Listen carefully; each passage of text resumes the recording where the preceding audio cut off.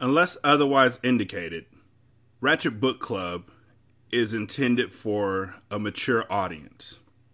Viewer discretion is greatly advised.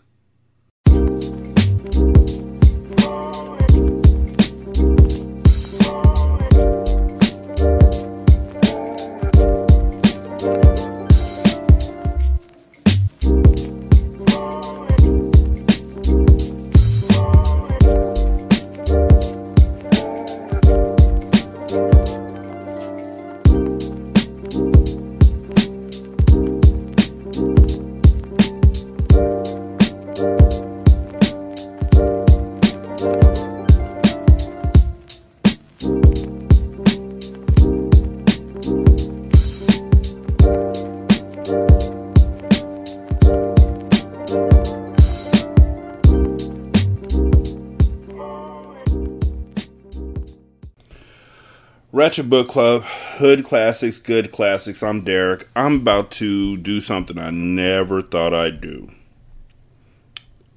I'm going to reference a Alicia Keys song that isn't the one where she's like, I was wondering maybe. It wasn't that one. I'm going to reference a different song. I've never felt this way about nothing. I know she says never felt this way about loving, but still. Oh, God. It just comes in waves, you know? Like, the fucking over of Breeze, it's just like a pleasure. It's like listening to Pops from Friday talk about his job as a dog catcher. And he said that his job as a dog catcher is literally to catch dogs and beat the shit out of them and stick his foot in their ass and all day bang, bang, bang. That is his pleasure. That is what these two authors who are literally being tasked to write the story about Breeze, to organize the story of Breeze in their head. They're just sticking their foot in her ass and all day bang, bang, bang. They're just beating her. 916-633-1537, ratchetandratchet@gmail.com, Ratchet Book Club on Twitter, Ratchet Book Club on Facebook. Leave a review on Podchaser, leave a review on Apple Podcasts. This book is not going to beat me. It's not. I won't allow it. Chapter 5. Everything is easier if you forget about your past. Liberty. They're coming right back to Breeze, huh? It was pitch black when Breeze finally came to, but she could hear the cries and groans of the other girls around her. The air was so thick that she could barely breathe, and her stomach rumbled violently as the urge to defecate overwhelmed her. She could smell the stench of bodily waste around her, and she gagged from the horrendous odor. She was sick partly from the stench, and partly from her body craving its new best friend, heroin. Breeze didn't know how long she had been out, but she knew that Miss Beth was transporting her somewhere. As she reached out her hands, she felt the steel walls. The bumpy road beneath her let her know that she was in the back of an industrial truck. The wails of the young women around her told her that she had been there for a while. Her situation had just gone from bad to worse. You think? She took deep breaths to stop herself from panicking, but it was no use. Breaking down was the only thing left for her to do. I should have never trusted her, Breeze thought as she withdrew into herself, curling up with her knees to her chest.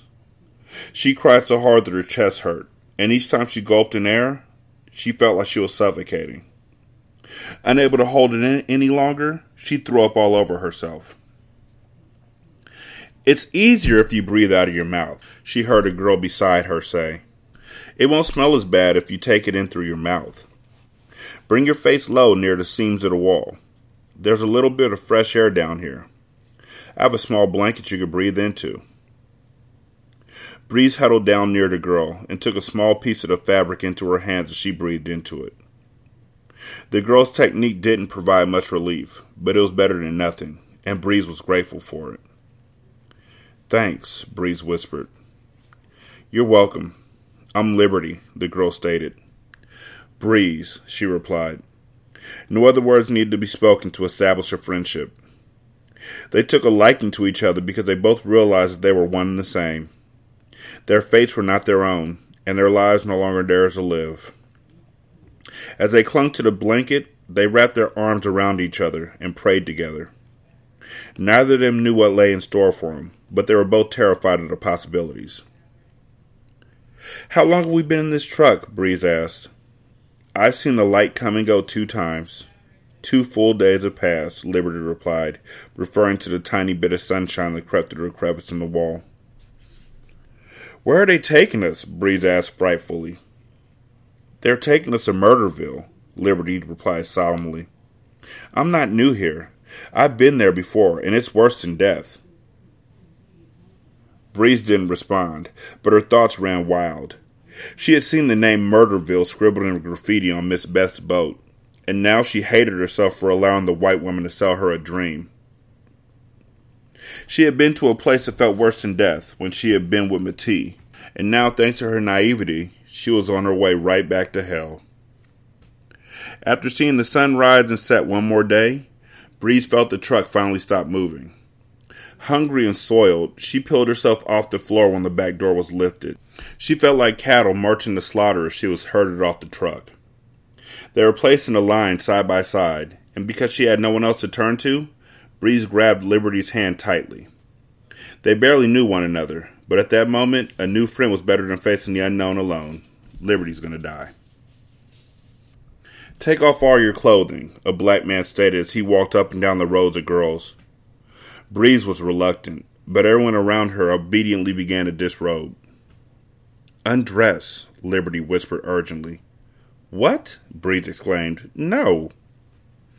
"Everything is easier if you forget about your past. Your place is here now. Just do as they say," Liberty warned.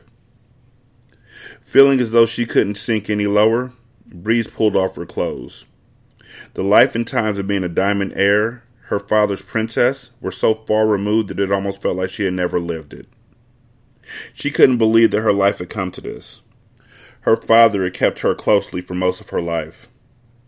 He had protected her and guarded her, but instead of helping her, his overprotection hindered her. It had made her vulnerable, and that vulnerability had led her to this place. She was nothing like her brothers. She was weak.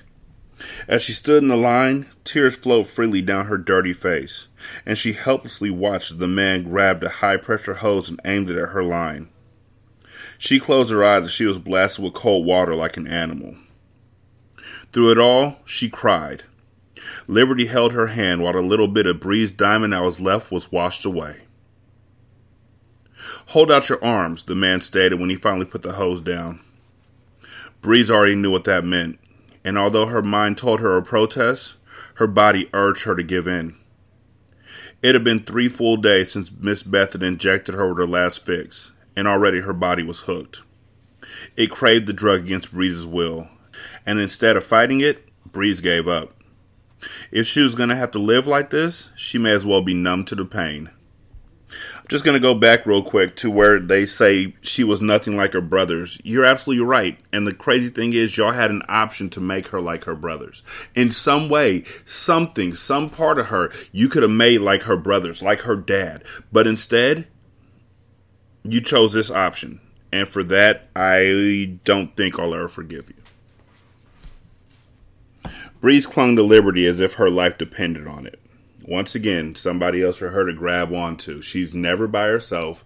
She's never able to grow on her own. In this situation, yeah. Day in and day out, they kept each other sane, until one fateful afternoon, Miss Beth came to the camp where they were being kept. Whenever she came around, an eerie aura swept over the girls. She was the one who had manipulated most of them into coming to Murderville in the first place, so everyone feared her. She was a perfect example of the blue-eyed, blonde-haired devil, and Breeze hated her. As the girls stood to their feet and waited for Miss Beth to deliver their daily fix, the room was silent. It hadn't taken long for Breeze to become a full-blown addict, and her eyes widened in anticipation as she watched each girl get their turn before her. As Miss Beth administered the deadly drug, she separated the girls into 2 different groups. Some of the girls would be taken and groomed for wealthy buyers, but the unfortunate young women would stay in Murderville and work in the brothels. they'll be contracted out for private parties and have their bodies sold to those who can afford it.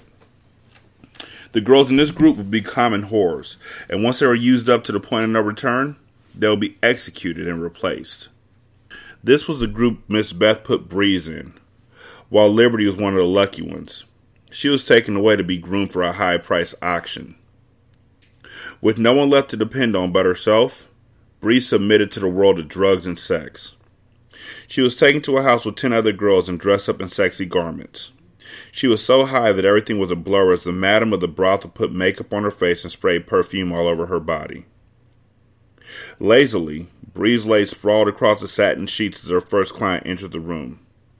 Just looking at her, no one would have ever pegged her for a junkie. The only thing that gave her away were the track marks underneath the sheer fabric of the negligee. The man that lingered over her lusted over Breeze's beautiful appearance.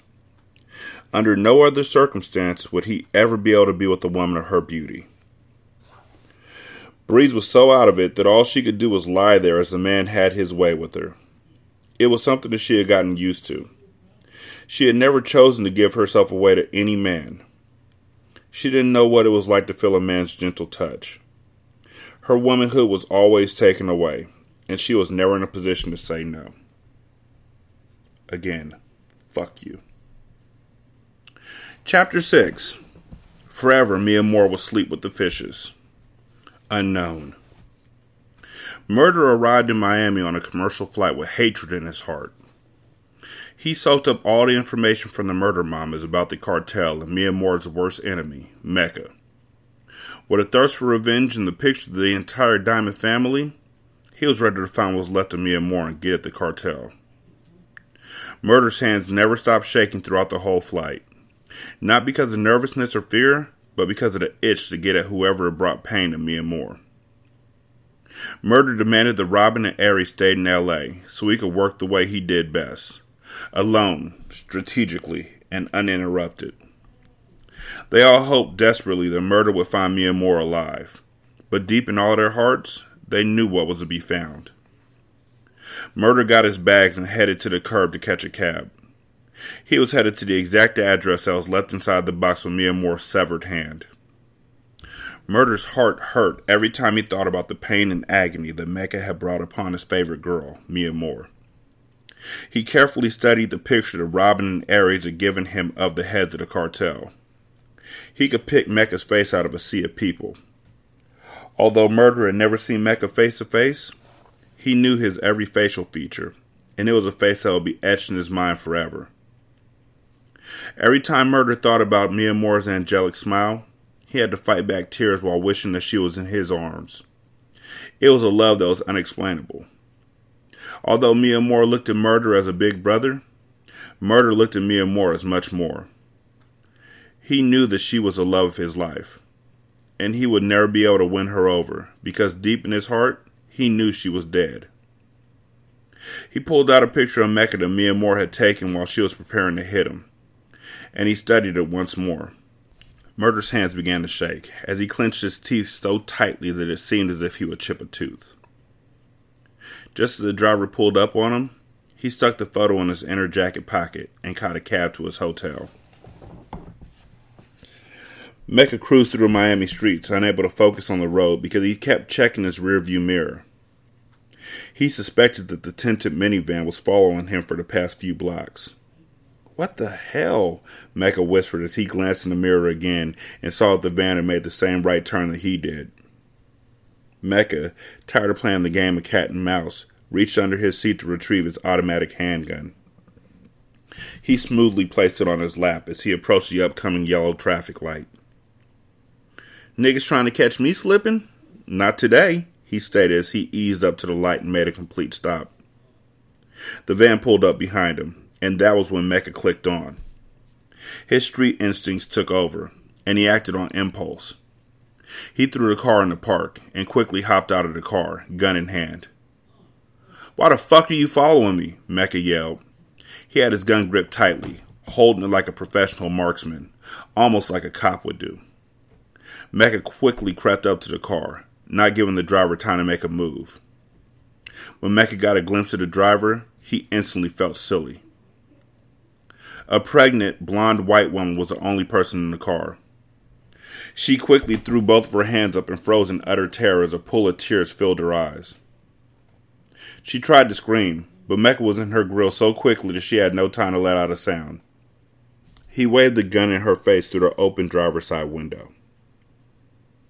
Mecca saw the terrified look in the woman's face and instantly felt guilty. He knew that his nerves were making him reckless, and he made stupid choices when he was reckless. It was something that he was trying to change. His paranoia eased up. Everybody's not out to get you, Mecca thought as he regretted assaulting the soccer mom. Sorry, Ma, Mecca said as he lowered his gun and took a deep breath. You can go. I thought you were someone else, Mecca explained as he tried to give the woman a slight grin to ease the tension. The woman still had her hands up and remained fearful as she stared into the eyes of a killer. Mecca dropped his head and shook it from side to side as he lightly chuckled to himself. I'm bugging the fuck out, spazzing on pregnant women and shit, he thought to himself as he turned to head back to his car. He began to think about the shadow of Estes that loomed over him. He knew that he would never be at peace until the beef with Estes was settled. He had to go to Estes and ask for his forgiveness. If he didn't, Mecca would always have to look over his shoulder, wondering when one of his grandfather's henchmen would kill him for what he had done to his twin brother. Just as Mecca took the second step, he heard a familiar noise, which was that of a gun jamming. He quickly swung around and fired a bullet straight through the woman's neck. Mecca had underestimated Estes. He had killers on his team from all over, and the woman he had thought was so innocent was really there to murder him. She dropped the chrome 45 as her hands instinctively grabbed her neck. Blood gushed out of the hole like a faucet. Mecca quickly stepped closer and let off another round, that time catching her in the forehead. Her head jerked back and she stared into space, dead on impact. Enraged, he lifted her shirt to reveal her bulging belly, only to find a pillow stuffed underneath. Estes was pulling out all the stops in the hunt for Mecca's head. Mecca breathed hard as he held the gun tightly. He looked down and saw the gun in her lap. He knew that Estes' hired guns rarely missed, and if her gun had not jammed, he would be a dead man. Mecca gave her another shot to the chest for good measure as his temper flared from the rage he felt. He was tired of running. He couldn't beef out with Estes. His grandfather's reach was too far, and Mecca knew that eventually he would lose. He paused, staring at her, knowing that he had almost been caught slipping. This shit has got to stop, he yelled in frustration as he tucked his gun in his waistline and ran to his car, leaving the woman slumped in her seat. Mecca sped off, filling the air with the sound of screeching tires. He knew exactly what he had to do in order to end the madness. Murder stood at the front desk as he checked into the 5-star hotel in Fort Lauderdale. He wanted to observe from afar, and decided to stay in a suburban hotel instead of directly in the city, so that he could remain low-key. These motherfuckers don't know who the fuck you are, Murder. They've never seen you before. Mia Moore's not around to say murder, so nobody knows who the fuck you are. You can do whatever you want. You're a black dude in Miami. There's a lot of them. Do I have a package waiting for me? Murder asked as he gave the desk clerk a smile. I don't know. Let me check, the young blonde said as she returned the smile to Murder. The desk clerk looked behind the counter and smiled when she saw the FedEx box addressed to the occupant of room 403, which is Murder's suite. Here we go, sir. It was dropped off this morning for a Mr. M, she said as she glanced oddly at the box. Yeah, that's me. Thanks, he said as he slid his room key off the counter and grabbed the box. He headed for the elevator and hurried up to his suite. Yeah, that's not suspicious. A package comes in for a suite that's empty. It says it's for Mr. M. And it's a blammer. It's a blicky. We know it's a blicky. Blicky. Moments later, Murder ripped open a neatly packed box, retrieving 2 chrome 9mm guns that Aries had sent to him. He loaded the clips and pulled out the piece of paper that had the address on it. He immediately placed the twin millies on his hip and headed out the door. I didn't know you could I guess you could ship guns through the mail. I just didn't know that it was that easy. Not that I'm going to try it. Don't be listening in. An hour later, a cab pulled outside of the brick house that sat on a small hill. Murder tipped the cabbie and watched as he left. Murder then looked at the house and took a deep breath. Murder began to second-guess his plan and wondered if he was walking into a setup. He pulled out his guns and approached the house, going all out. He approached the front door and turned the doorknob. It was unlocked, so he pushed the door open. No, that's not a trap. He carefully stepped through the door with his gun drawn. The familiar smell of a rotting body overwhelmed him as he winced in displeasure. The horrendous stench was overbearing, and he instantly pulled his shirt over his nose. Murder's heart began to thump as he got deeper into the empty house. The smell got heavier and heavier as he approached the door that led to the basement. He quickly snatched open the basement door and pointed his gun through the opening. The rotting smell had been magnified by 10 when he opened the door. He held his breath as he began to walk down the stairs, preparing himself for what he was to find. "Mia Moore, please don't let this be you," he whispered as his eyes got teary. When Murder reached the bottom step, it felt as if his heart had dropped into the pit of his stomach. He saw a decomposing corpse sprawled on the floor, hog-tied. He looked at the arm and noticed there was no hand attached to it. It was then that he knew that it was really Mia Moore. He instantly dropped to his knees and turned his head away, not wanting to see Mia Moore that way. Although he had known that finding her alive was unlikely, finding her tortured and dismembered in the tomb-like basement ripped his insides to pieces. The confirmation of her death was the only pain he had ever felt in his entire life. Murder was a cold soul, and before meeting Mia Moore, he didn't even think he was capable of love. But she had always been his weakness. She was the woman who could penetrate him, and now she was gone. "No, Ma, no," he whispered as he put his hand to his ear to drown out the sound of his own internal misery.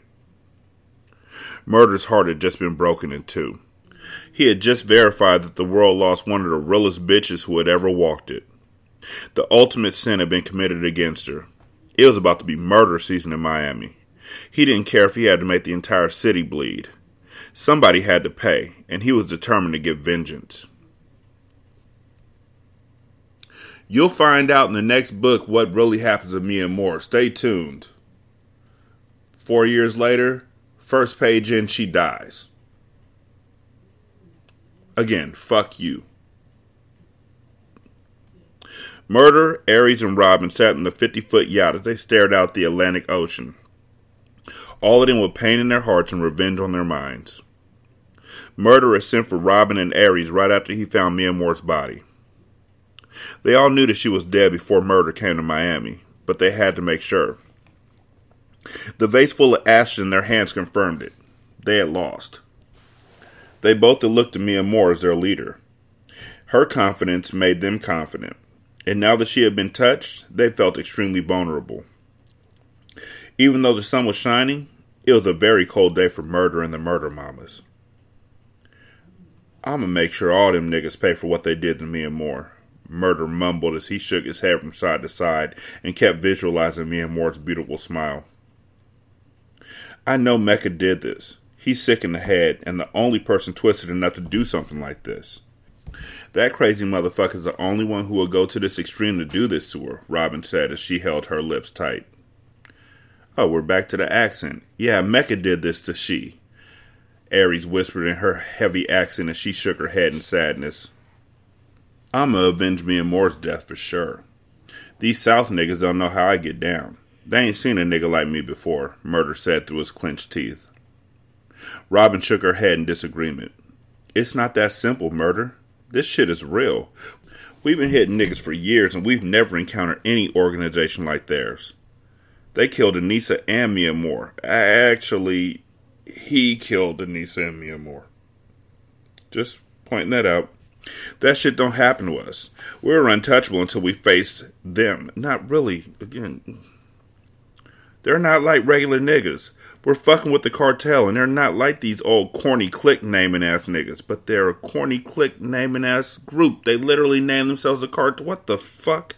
Their shit is legit. I'm talking the best security, crazy gunpowder, and not to mention the entire fucking city rocks with them.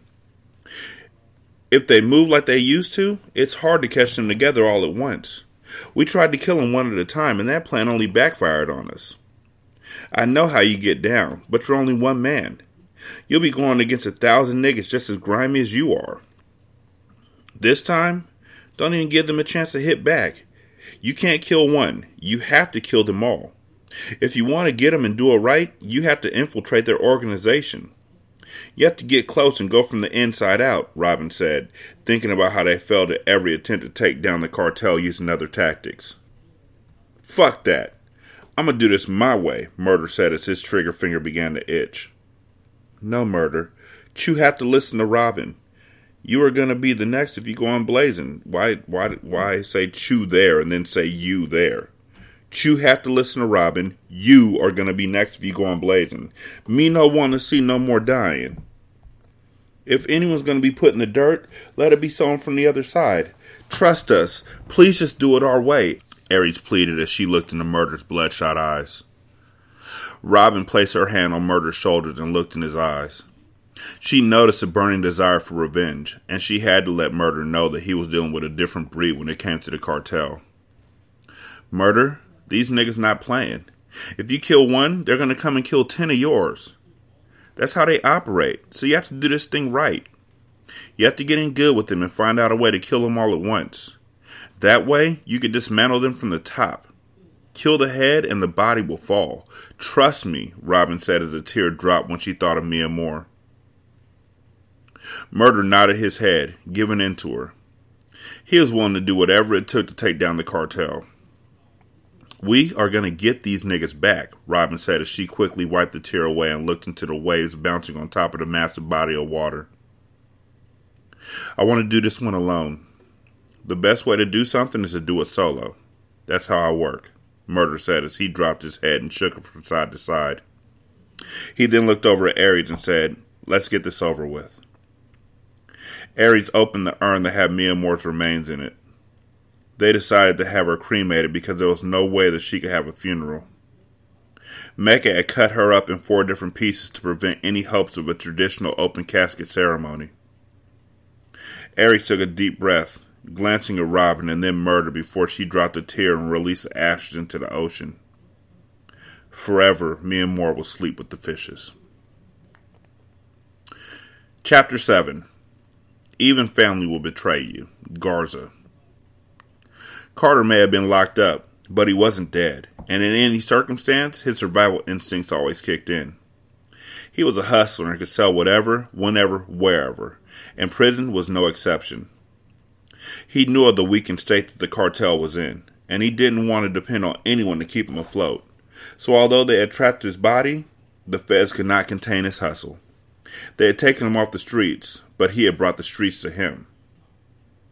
He easily brought his product into the prison, and now he was running a lucrative heroin operation while locked up. I'll bet you the drugs that Miss Beth is giving to Breeze are the drugs that come from the cartel.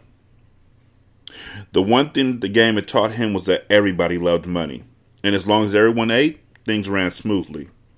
Using a bitch as a mule was a sure way to get caught, so instead, he put correctional officers on his payroll.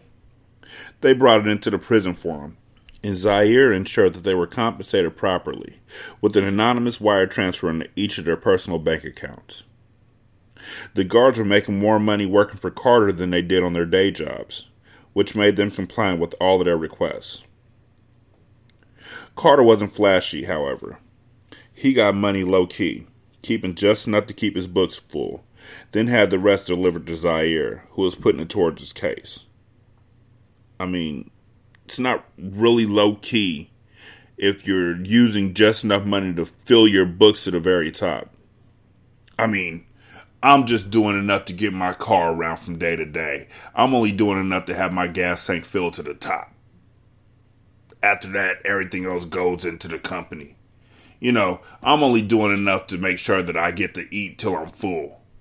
You know, I'm only doing enough to make sure that my whole family's taken care of and that the cruise we want to go on is paid for, and then everything else goes towards the business. He ain't flashy, however. He kept to himself and spent his time reading books. He knew that the only person who truly cared about his freedom was himself, so he educated himself on the law so that the system would not be able to jam him up. He refused to let the feds lock him up and throw away the key. As he sat silently on his bed, he peeked up at his cellmate. He knew that the Mexican cat did not like him, and the feeling was mutual. Another guess. That Mexican cat's about to become his connect. Carter would much rather be in a cell alone, but the overcrowding issues of the prison made it nearly impossible. The two never spoke. They kept a respectable distance from one another, always keeping their interactions to the bare minimum. They were a part of two different worlds, and because they had respect for the game they both played, they had established an unspoken truce.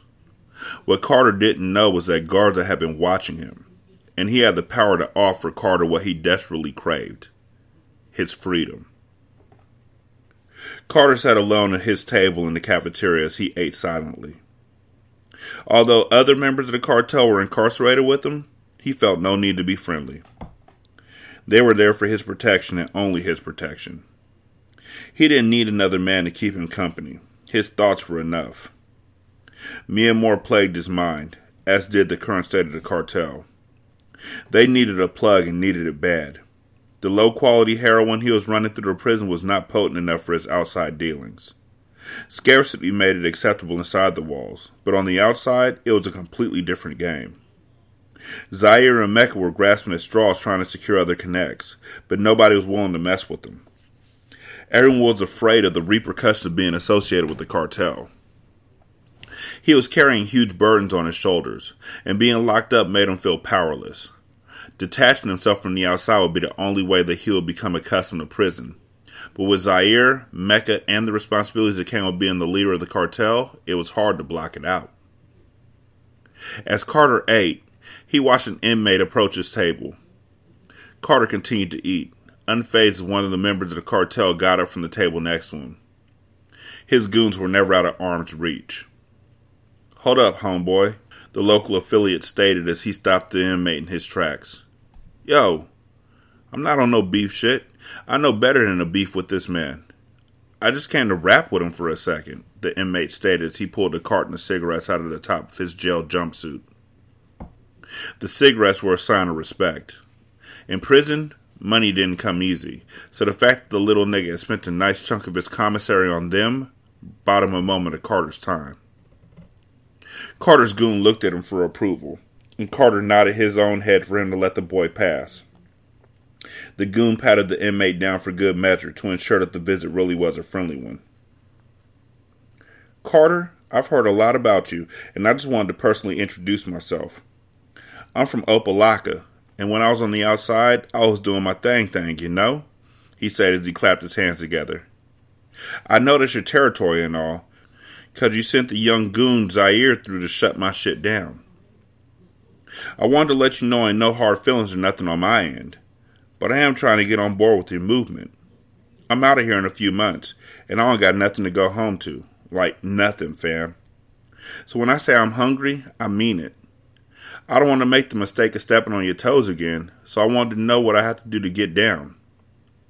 I'll put in work any way you need me to," the guy finished. Carter continued to eat and didn't even look up as he said, "What'd you say your name was?" "Abraham," the guy replied. Carter took his time and gathered his thoughts before he spoke. The uncomfortable silence between the two men made the inmate shift nervously from side to side. Finally, Carter looked up at the dude. "Sit down, my man. Everybody don't need to hear what I'm about to say." Feeling as if Carter was about to put him on, the guy smiled as he took a seat across from the hood legend. Carter's name indeed rang bells in and out of prison. Anyone in the game knew exactly who he was. "You said my little man Zaire shut your shit down?" Carter asked. The dude nodded and replied, "Yeah, he told me I was out of bounds, and that those blocks were already spoken for." "And what did you do to handle that situation?" Carter asked. "I didn't mean no disrespect, fam. I moved my operation to a different block," he replied. See, that's where my problem lies, Abraham. Do you think I got where I am by letting other niggas run me off the block? Carter asked. Now, if you blazed on my little nigga, maybe then we could have something to talk about. That would have shown me you had heart, but you didn't. You let another man who bleeds just like you bleed stop you from getting money. I can't afford to have any weak links in my chain, Abraham. With that said, Carter resumed his meal as he waited for Abraham to dismiss himself. The conversation was over, but Carter knew that there would be more to come. Many men had approached him since he had been locked up, and it was always the same story. Everybody wanted to be put on, but Carter didn't rock with new niggas. He knew that if he let too many people into a circle, it wouldn't seem exclusive. Everybody in the hood wanted to be a part of something, but unfortunately, not many fit the bill to be a member of the cartel. Carter definitely had no use for a scary nigga. He only wanted the elite. The inmate nodded his head, his ego slightly bruised as he stood to his feet. He slowly slid the cigarette carton over to Carter. For your time, he said respectfully. Carter nodded his head and stood to his feet as he headed back to his cell. He handed the carton to Garza as soon as he entered. Carter didn't smoke cigarettes, and although he never spoke to his cellmate, he always passed the unwanted gifts along to him. How'd you end up in here? Garza asked. Carter looked up in surprise. They had never engaged one another before, so the question was completely unexpected. An associate of mine found himself on the wrong side of the law. It was a person I thought I could trust, someone I grew up with. He was like family. Even family will betray you, Garza interrupted as he lit a smoke. So I learned, Carter replied with a chuckle. The situation was comical to him. He had done nothing but show Ace love, but the first chance Ace got, he had stabbed him in the back and plunged the blade deep. Carter knew that once Ace took the stand and testified against him, that it would be all the jury needed to hear to convict him. I've been watching you, observing how you move. I've seen how the men in here treat you, Garza replied. Even the guards march to the beat of your drum. It would be a shame to see a man of your talents end up in here because of a snake. It seems that your problem could be handled if you knew who to ask for help. I don't ask for help. Anything I can't do on my own is not worth doing. I've never owed anyone anything a day in my life, Carter stated surely. He didn't know what Garza was getting at, but already he didn't like the sound of it. That's the problem with your kind. There's not another man like me.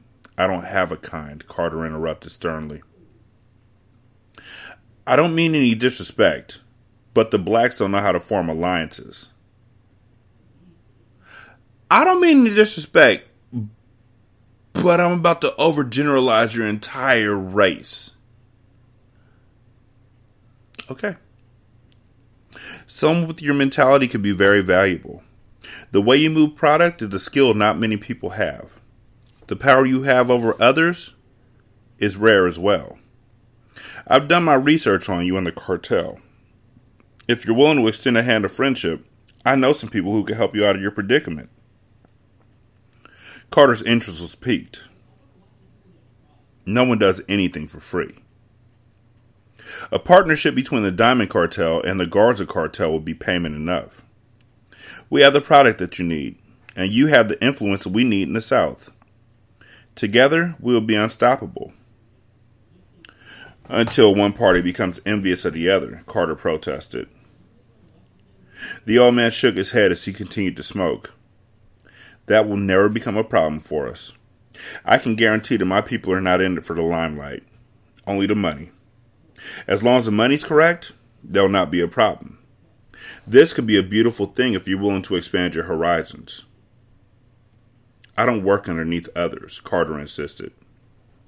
Not under others, Carter, with others. There's a difference. Working with my people, your reach will be limitless.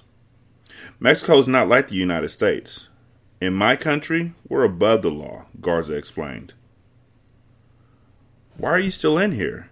If it's so easy to make my case disappear, why not do the same for yourself? Carter asked. Although the deal was appealing, he was skeptical to trust Guard's word too quickly. He wanted to cover all of his bases.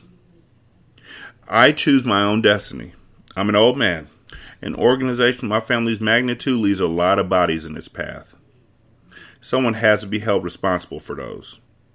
I took responsibility because I saw the bigger picture. I'm in here for 20 different counts of confessed murder. I've lived my life and done my part so my family's reign could go on. What I'm offering you is a deal too sweet for any man to refuse. Garza extended his hand, and Carter reluctantly accepted. Nothing will be set in stone until a face-to-face is held. I'll send my right hand, Zaire, to meet with your people, Carter stated. I'll phone home tomorrow to let my brother Felipe know to expect him. This will be a beautiful thing for everyone involved. Only time will tell, Carter responded. He knew that getting in bed with the Mexican drug cartel would prove very wise. He just had to ensure that everyone understood the terms of the agreement, because if something went wrong, Carter was almost certain that the cartel would not be able to withstand another war. Mecca couldn't take it anymore. Watching his back every second of every day was becoming too much to bear. He knew that there was only one way to dead his beef with Estes. He had to go see his grandfather. The same man who had sent the killers to his front door was the only one who could call them off. He hoped that he could reason with Estes and that he would remember that Monroe was not his only grandson. He had made a mistake by killing Monroe, and it was a regret that he would live with for the rest of his life. Estes' vengeance was not necessary. The burden was already heavy enough, sometimes too heavy for him to carry. As Mecca ventured on his grandfather's side of town, his instincts sharpened. He kept his eyes in his rear view and one hand on his pistol. He never wanted to be caught slipping again, so he stayed ready, safety off. It would be the wrong day to run up on him unannounced. He knew that he would never make it through his grandfather's door with a gun, so he hoped that Estes didn't have him killed on sight. Mecca had love for no one besides family. He remembered the Christmas holidays and the many birthdays that had been spent in his grandfather's presence. How long ago that seemed now. How easily they both had forgotten. It seemed to Mecca that Estes placed more value on his relationship with Monroe. The little boy that respected his grandfather simply wanted to be loved. But the grown, cold man that Mecca had come to be wanted to place his grandfather in the dirt. As he finally neared Estes' home, he parked at the public beach and decided to walk along the sand behind his grandfather's house. The fact that Estes' home sat directly on the water helped Mecca go undetected. The many people that were enjoying the sun allowed him to blend in, and as he neared his grandfather's home, he noticed that Estes was outside sitting on his patio. A few feet away from him, a woman stood in a sundress and a large sun hat, holding a child in her arms. Estes seemed to be distracted by the woman's presence as Mecca approached. He wished that he had brought his pistol with him. It was the first time he had seen his grandfather so relaxed. There were no bodyguards in sight, and it would have been a perfect time to end their beef once and for all. But Mecca knew that he didn't have time to go back to his car. He had to try and reason with Estes. Mecca watched the woman go inside, and Estes' eyes were so focused on the woman that he never saw Mecca walk up. "Hello, grandfather," Mecca greeted in a low, steady tone. Completely caught off guard, Estes turned around to find Mecca standing before him. He half expected to be shot instantly. Mecca lifted his arms and shirt and then said, "I'm not strapped." "Why not?" "I wouldn't have extended you the same courtesy," Estes replied as he pulled the .45 from underneath the table.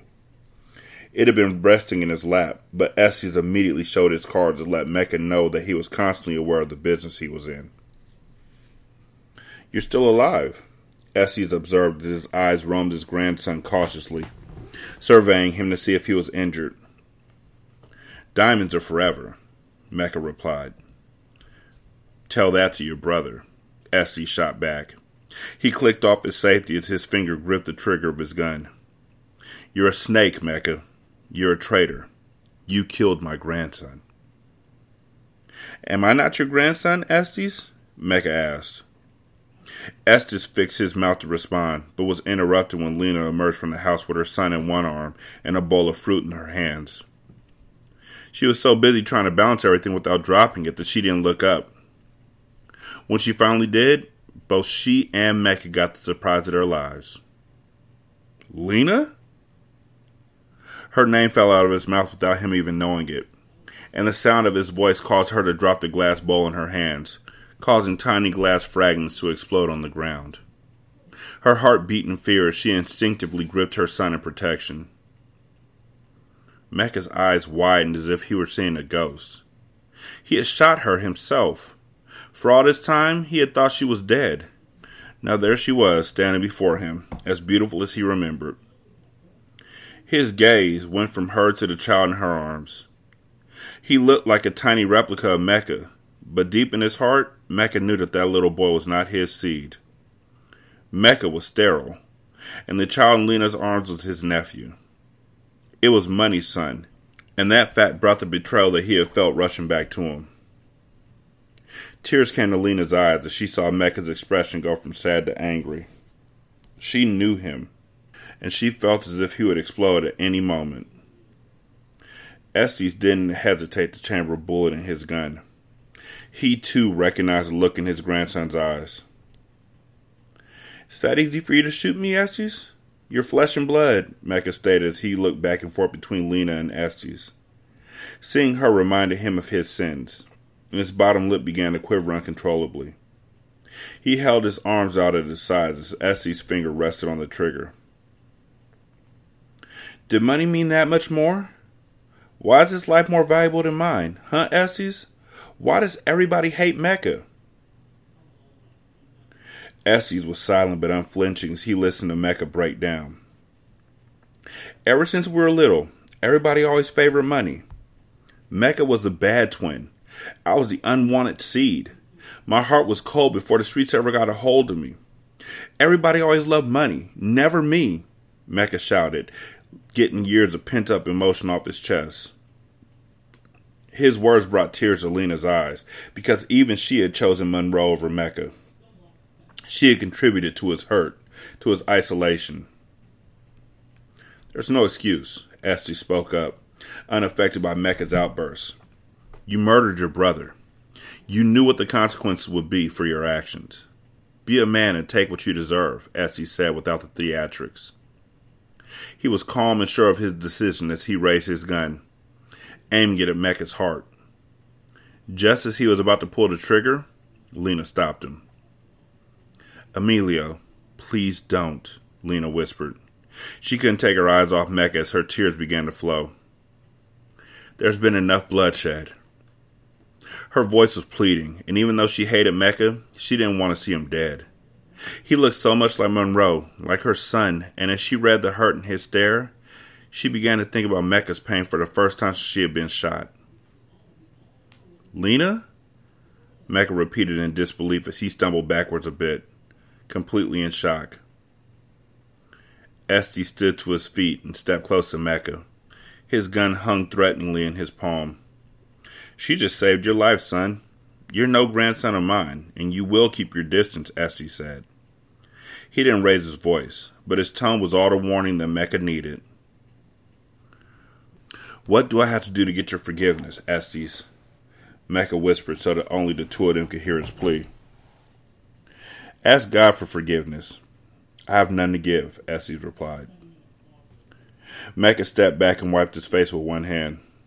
You'll call off your dogs, Mecca countered. Estes looked back at Lena, who nodded her head as she wiped the tears away while holding her son tightly. Estes replied dryly, I will.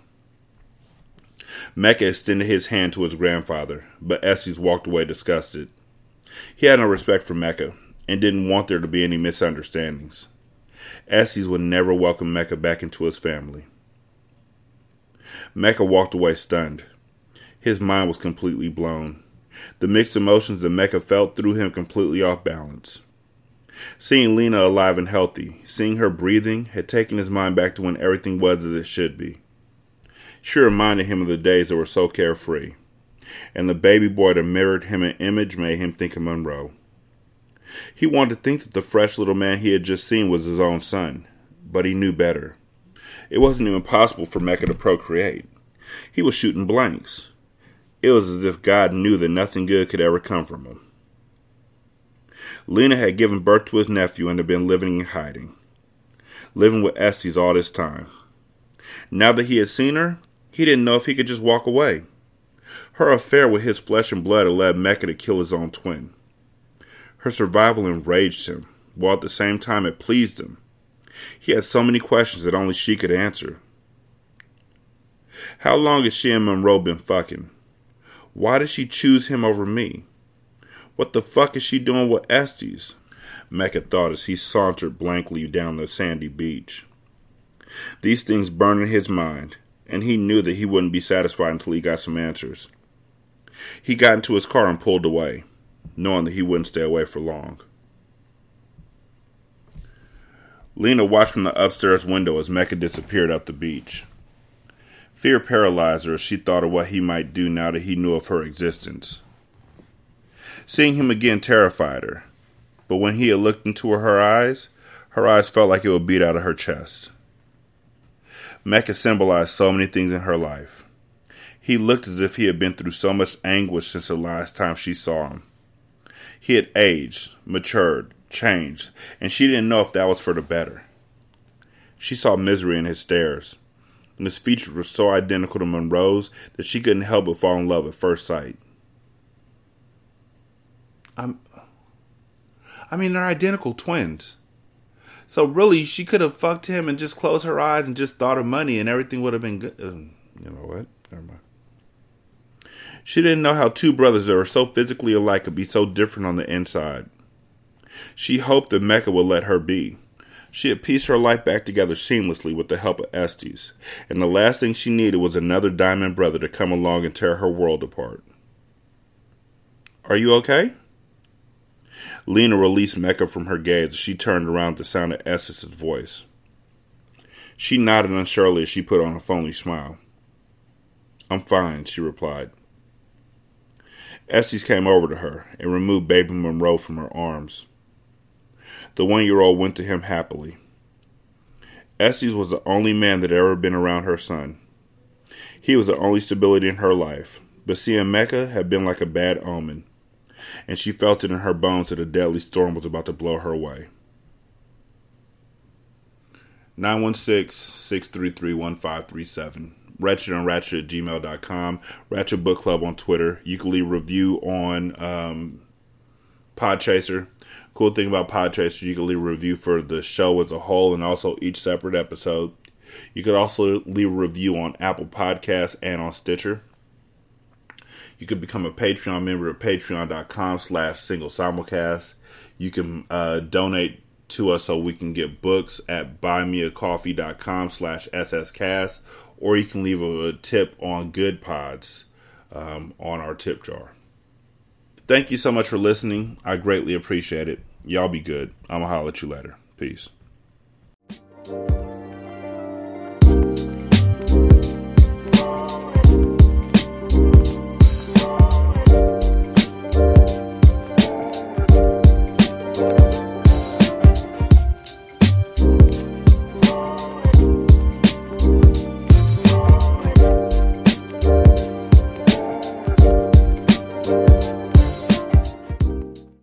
The intro and outro to Ratchet Book Club is by That Kid Garan, and it's called Goodbyes.